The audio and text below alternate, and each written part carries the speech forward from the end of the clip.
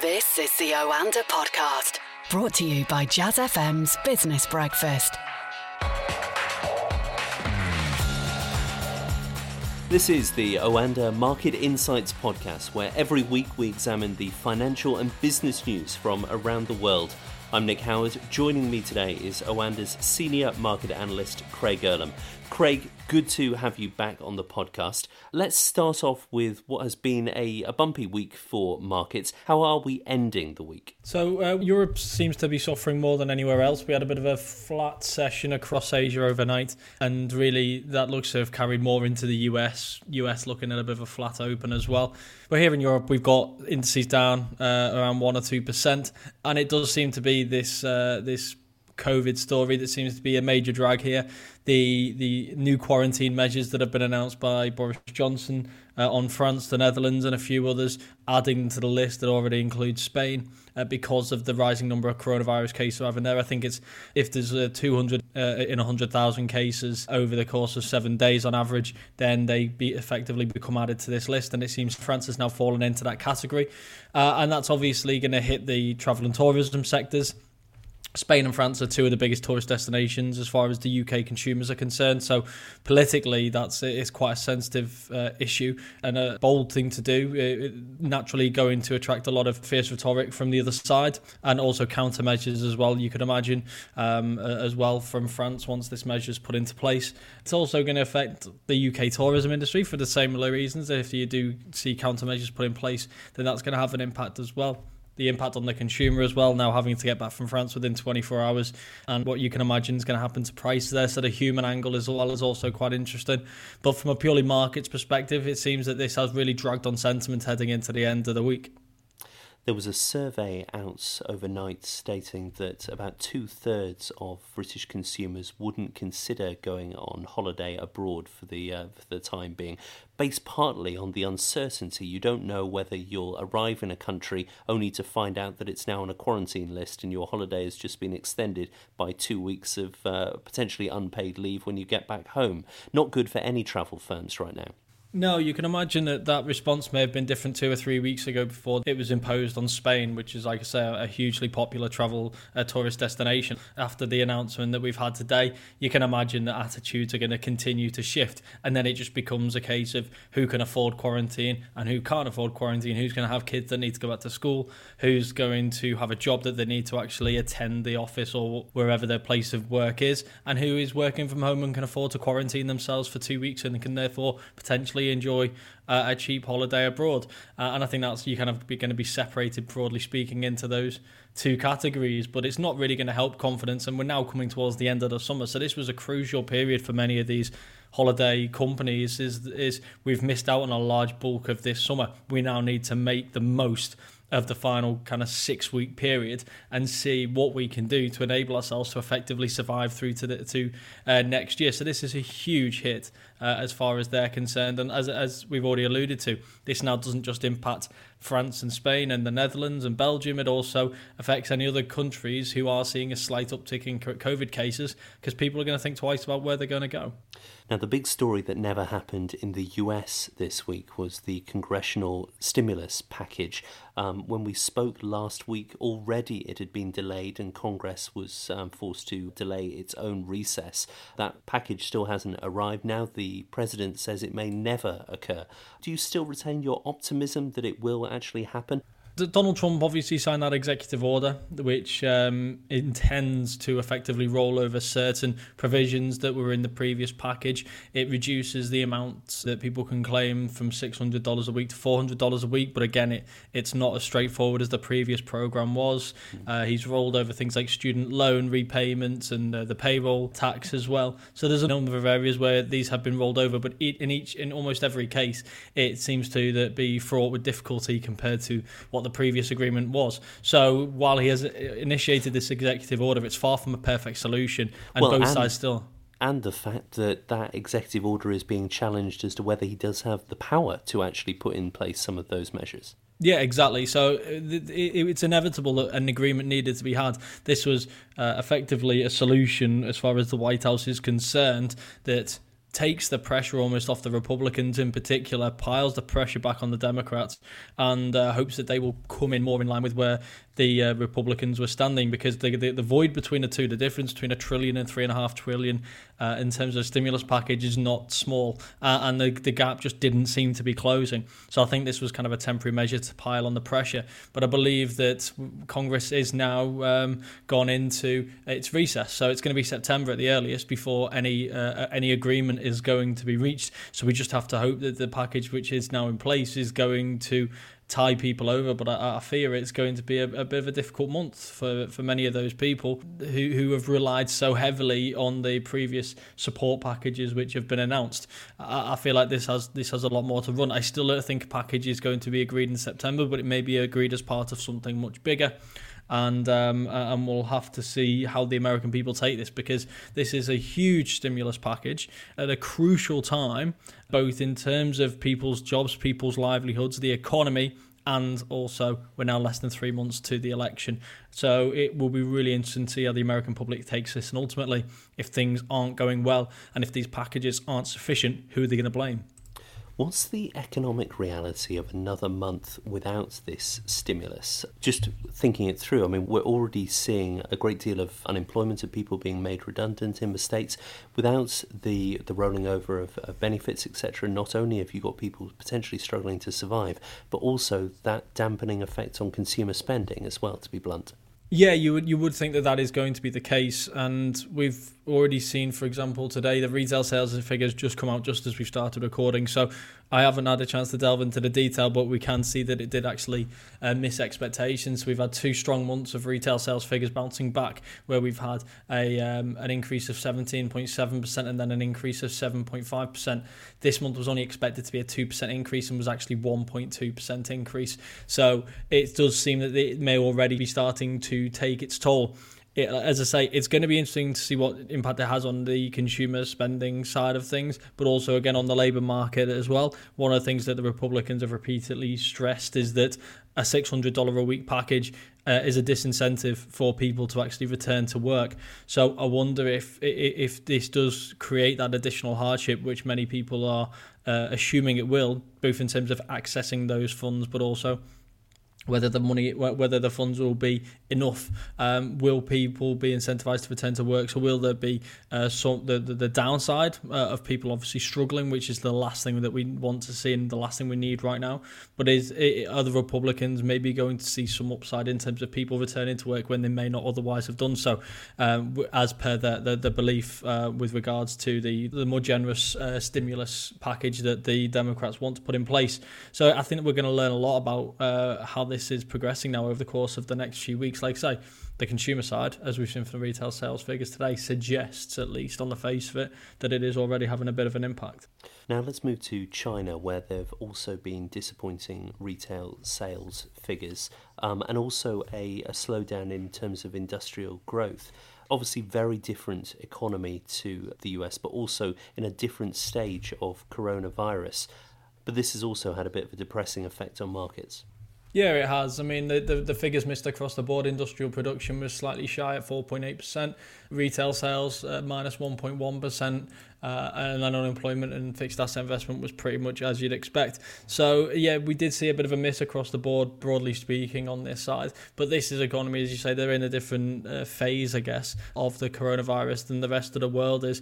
And the economy is doing better. And I think many people are anticipating that we are going to see a large amount of stimulus coming from the Chinese regime in order to try and grow their way out of this issue and prevent any longer term and broader scale damage here. That's one of the reasons, for example, why we have seen things like iron ore prices bounce back, is this kind of anticipation that we are going to see large-scale spending, stimulus from China in order to try and cope with this crisis. But I think every country is going to have to try and cope with it in one way or another, and in each and every case, it is going to require digging deep into reserves in order to try and do so. You mentioned iron ore there. It's been a big week in terms of shifts in commodity prices, not just these sort of practical materials, but precious metals like gold and silver. What's going on at the moment?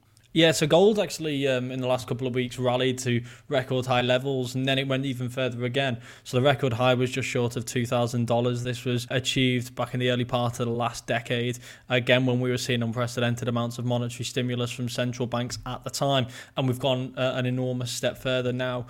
And it seems that the kind of softening of the US dollar over the course of the last month or so has propelled gold and other precious metals, including silver, higher to these kind of record levels as far as gold is concerned, through $2,000 and close to $2,100. And that was until earlier this week. Earlier this week, we saw prices effectively plunge. Now, you can see this occasionally when you do see these long-standing, quite aggressive rallies, especially when you're looking at these kind of record levels. You can see the downside can be quite extreme, and that's exactly what we saw. We've seen gold fall around 10%, silver even greater again. Silver widely regarded as almost gold's younger, more aggressive sibling. So when you see big moves in gold, you tend to see bigger moves in silver, and that's exactly what we saw on Tuesday. I think it was. We saw gold fall 5%, silver fell 15%, and this was all linked to the US, to inflation, to Treasury bonds, which is not necessarily where you'd expect to see the link in this market. But effectively, there's the US 10-year tips, which is the kind of inflation-protected bonds. The yield on them started to rise. It was while they were actually falling, which meant that effectively people thought that the interest rates were continuing to fall, and they were reflected in the bond yields, as it were. While they were falling, gold was going higher and higher and higher as the dollar was declining. Well, they started to bounce back, and that really sent a shockwave through these precious metal markets. And therefore now, that's why if you are looking at many of these news websites, you are seeing a lot more about US 10-year tips, which is something that you may not have been reading that heavily about before. And it's the direct link between the two, which is why we saw gold and silver almost falling off a cliff, as it were, earlier on this week. They have rebounded a little bit. We've got gold around $19.50 at the time of recording. We've got silver around $27 as well, but these have become extremely volatile, and I think you're going to be reading a lot more about it over the course of the coming weeks if you haven't been already. Now, we started today talking about the UK and the changes in terms of quarantine, but actually we've had some very grim data out from the UK economy. I'm not thinking just of the plunge in GDP, but also the jobs figures out earlier this week. What are your thoughts about the UK economy looking to the back end of this year? I mean, my view hasn't really changed as far as the UK economy is concerned based on the data that we've seen this week. The GDP figure was grim, as you say, but it was very much in line with expectations. The one area of positivity came from the fact that the monthly June number, which was the final month of the second quarter, showed a month-on-month growth of 8.7%. So this is when the shops started to open, that we saw quite a strong rebound in the UK economy. So this gives us hope going into the summer that we may hopefully see a big turnaround in the third quarter, and that's one of the reasons why the Bank of England's become more optimistic in terms of how it fears the UK is going to be hit this year. We're obviously still forecasting a strong contraction over the course of 2020, but if this has been significantly revised down from the Bank of England a couple of weeks ago, and hopefully that we'll see similar as well for the unemployment reading as well. And I think that's the really important part here is we're looking at the furlough scheme, and that's really all the data that we have to contend with right now. We're seeing a number of job layoffs being announced, and we can deal with that data as well, but we still don't have a full picture of what the unemployment situation is going to look like at the end of this, and only then can we see how long and how great an impact it's going to have longer term on the UK economy. I think still most people still are forecasting unemployment to be around 7 or 8%, which is effectively double where we are now, which would be dreadful, obviously. But if we continue to see more months like June, then potentially that could be a little bit lower, and we could see a bit more of a rapid rebound. I am hopeful that the furlough scheme, one of the things that will have achieved is it will enable people to prepare for the tough periods ahead, which may mean that the downturn is going to be less severe than what we've seen in the past. It's one of the reasons why when people are talking about the recovery, people seem to be, I'm a V-shaped recoveryist, I'm a U-shaped recoveryist, W maybe, and I've very much put myself in the Nike swoosh camp, because I feel like that just reflects more the kind of situation that we're dealing with right now. Just to clarify here, so this is talking about the shape of the economic growth. You're suggesting that the downward portion of the tick we've already seen, you're now heading into a sort of smooth upward curve, which would be the swoosh. Yeah, exactly. I don't think we're going to see the sharp recovery that a V-shaped recovery would bring. I do think the high unemployment has to take its toll as far as I'm concerned. Even given what I've said, I hope it's going to take its toll less than we saw, for example, a decade ago. But I do think it will take its toll, but I do think the recovery will come quicker than some people fear. So I kind of feel like that's going to be more accurate in terms of this. But I think we still have so much to learn, and I think that's one of the reasons why we need to be quite open-minded. People can become fixated on, well, you've made this forecast and therefore this is what you have to stick to. That's never the case, and it's certainly not the case now. It only takes Boris Johnson announcing that quarantine measures being imposed on France for it to have a big impact on the French tourism sector, and therefore the potential for the growth within that sector within France. Same applies vice versa. If we see segments of the economy having to be restricted once again, then that's going to take its toll. This is going to be an ever-evolving situation. Many of these forecasts are going to continue to change over time, and we're going to continue to learn a lot more about the situation as we currently have it. So, let's take one situation that we have currently, in that when we are seeing surges in cases, it does seem to be amongst younger people, because they're obviously the ones who are more inclined to take a few extra risks with the economic reopening, which means we're not seeing the same kind of impact overall in terms of the death toll, etc., that we have seen before. What impact is that going to have on people's behaviour over the course of the rest of this year? What is it going to have on the government decision making? It's still really difficult to say, but this, like I said, this is an ever evolving situation, and I am optimistic that we can see a decent recovery, but I'm still not a V-shaped recovery person, because I still think there are going to be many potholes, many challenges and risks ahead that is going to make this a little bit more difficult and a little bit challenging to navigate. That is, of course, until we see a vaccine, fingers crossed, and there is obviously growing hope all the time that we are going to see something maybe even as early as the end of this year. But I guess we'll have to just wait and see on that one. Well, actually, let's talk about that. So earlier this week, Russia announced that it was rolling out a vaccine. Many experts in the West poured cold water on the idea and actually claimed that it might be dangerous because it hadn't gone through the levels of testing that are the norm. It feels as though this is as much about geopolitics as it is epidemiology. But what did you actually make of the story? Yeah, I mean, I guess we're all epidemiologists nowadays, aren't we? That's one of the things that has come with 2020. So obviously, you can't ignore the warnings that are coming from the various professionals and people who are far more qualified to just talk about this, the WHO obviously being one of them. It seems that this hasn't been through stage 3 testing, maybe only going through stage 2 testing now, I believe, and therefore it seems very early to kind of declare a success. So just to clarify, so these are the stages and the numbers of people who have actually been tested. Stage 3, thousands of people, usually takes about a year. Exactly, and obviously this has been speeded up for all companies in terms of the testing process. So you're not going to see the length of testing that you've seen previously, but you are still going to see large-scale testing so that people can see, one, the effectiveness, two, the knock-on effects, the negative side effects, and whether the risks offset the rewards as far as it's concerned, and who it can be effectively given out to. So one of the criticisms, obviously, for this Russia vaccine has been that it's not been through that stage 3 testing, so you can't know how viable it is as an option. Yet there's been a lot of claims made that this is more of a PR stunt, kind of Russia first, past the post type thing. That does feel like a big geopolitical nightmare as well. Well, I don't think it's coincidence that it's named Sputnik, which of course was Russia winning the space race, a satellite in space. Definitely not. I think that it's hard to really add to that. It's quite clear why that's been called just that. So I'm not necessarily optimistic with that particular vaccine. Don't get me wrong, I've got all my fingers and toes crossed. And for me, like I'm sure many others, I really couldn't care less who gets there first. As long as it becomes widely available and we can start to move on with our everyday lives healthily, then I think everyone's just hoping that one of them passes the test. I think there's around 20 odd now that are kind of up at stage 3 testing, if I'm not mistaken. So that does create hope, and every time we do hear about a new vaccine that's going into stage 3 testing, the markets get a little bit of a bump, because just by pure odds, the more that we have at that kind of later stage, the more chance there is that at least one of them will work. So the markets did get a bump earlier this week on that Russian story, which was really interesting. That goes to show you how sensitive these markets are. But I wouldn't necessarily say I'm optimistic per se, because again, one of the things which not being an epidemiologist myself, so therefore you rely on the content which you do read from various professionals online, is that there's a lot of trials which go to stage 3 testing which never get any further. So until we start to get past that phase, I don't want to get too hopeful.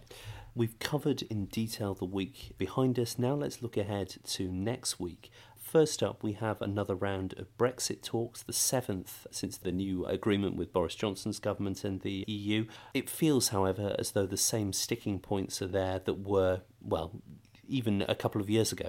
Yeah, I mean, it's not unnatural for the most difficult and most contentious areas of any agreement to be left till the end. Go through all the easy bits first, cross all your T's, dot all your I's, make sure all the easy bits are sorted, and then leave the tough parts of the negotiations for right at the end where the bargaining can happen a bit easier and with a deadline behind it. And that seems to be where we're heading now. Both sides still seem optimistic that a September agreement can be reached. I'm still cynical because we've seen this all before, and 3 months before a deadline just doesn't seem to happen that often. It tends to come much later in the day when there's a lot more pressure on, and it seems that the points to be discussed, the contentious points to be discussed primarily next week, is fishing rights and level playing field. Again, two very contentious issues. So personally, I'm sceptical. I don't think we'll get a solution to this next week, but it is 5 days of talks. So all we really need to see is some form of progress that we are working towards a deal. And I think while I've never been a no-deal proponent, and I've never even thought that no deal would happen, because I've always been too optimistic, and sometimes that's worked against me, famously with the Theresa May deal. But I feel that no deal is as bad a time as ever to be going down the no deal route, and I think that applies to both sides. Neither side's ever wanted a no deal, but now more than ever we're dealing with a global pandemic. That'd be a terrible situation, for us, terrible self-inflicted wound for us all to be dealing with. So I think the incentive to make a deal at some cost is going to be there on both sides. It just means compromise. Again, I'm not in the negotiations themselves, so who knows where the final compromises will be made, but I'm sure it will probably happen at about 4 a.m. somewhere in Brussels as people are walking out, rubbing their eyes, just hoping for their beds. Oh, possibly a terrible way for a bunch of negotiators to spend their Christmas. Yeah. Before I let you go, Craig, anything else on your agenda for next week? Yes, I mean, next week's quite light on the data side of things, so we do have things like UK inflation, which I think is going to be, which is going to attract a lot of interest, especially after the US inflation talk that we've had this week. We've got things like the Fed meeting minutes on Wednesday, which always attract some attention, although already they feel to an extent relatively outdated. We have things like PMIs later on Friday as well, manufacturing and services PMIs for across Europe and a few other countries as well, UK retail sales. So a little bit light on the data side of things, if I'm honest. The other one that stands out is going to be the OPEC meeting, where the discussion is going to be had about where the deal stands, what kind of tapering is needed to happen. Of course, this is the first month of tapering as part of that initial huge momentous cut that was agreed earlier on in the pandemic. So the discussions will be had in the middle of next week. This obviously comes on the back of the IEA this week, the International Energy Agency, reporting that they've revised down their growth forecast for oil demand this year because of a slowdown in air travel. Again, links to the story that we saw earlier this week with the restrictions that are being continually imposed in this ever-evolving situation. So the IEA has become the latest to revise down their demand. They still think that the demand, oil demand, is going to be just shy, I think, of 92 million barrels a day this year. That was down from around 100 million barrels a day at the start of this year. Even in 2021, they think it's going to be around 97 million barrels a day. Again, 3 million barrels short. And therefore crude prices are going to continue to remain sensitive. They're still trading around the upper end of their summer ranges. They came off a little bit earlier on that IEA news, but they are a bit about flat now. So I think the OPEC meeting next week could be really interesting as far as the oil market is concerned. We get more insight into compliance, etc., and the prospect for further cuts down the road. But apart from that, I think it's just going to be the same old stories to keep an eye out for, whether it is things like the US presidential election, the pandemic, the rising cases across Europe at this moment in time, and obviously, how can we possibly forget US and China? Craig, let's leave it there. Plenty to be getting on with. That's Craig Earlham, Senior Market Analyst at Oanda. This is the Oanda Market Insights podcast, available from iTunes and all popular podcast apps. I'm Nick Howard. Join us again next week.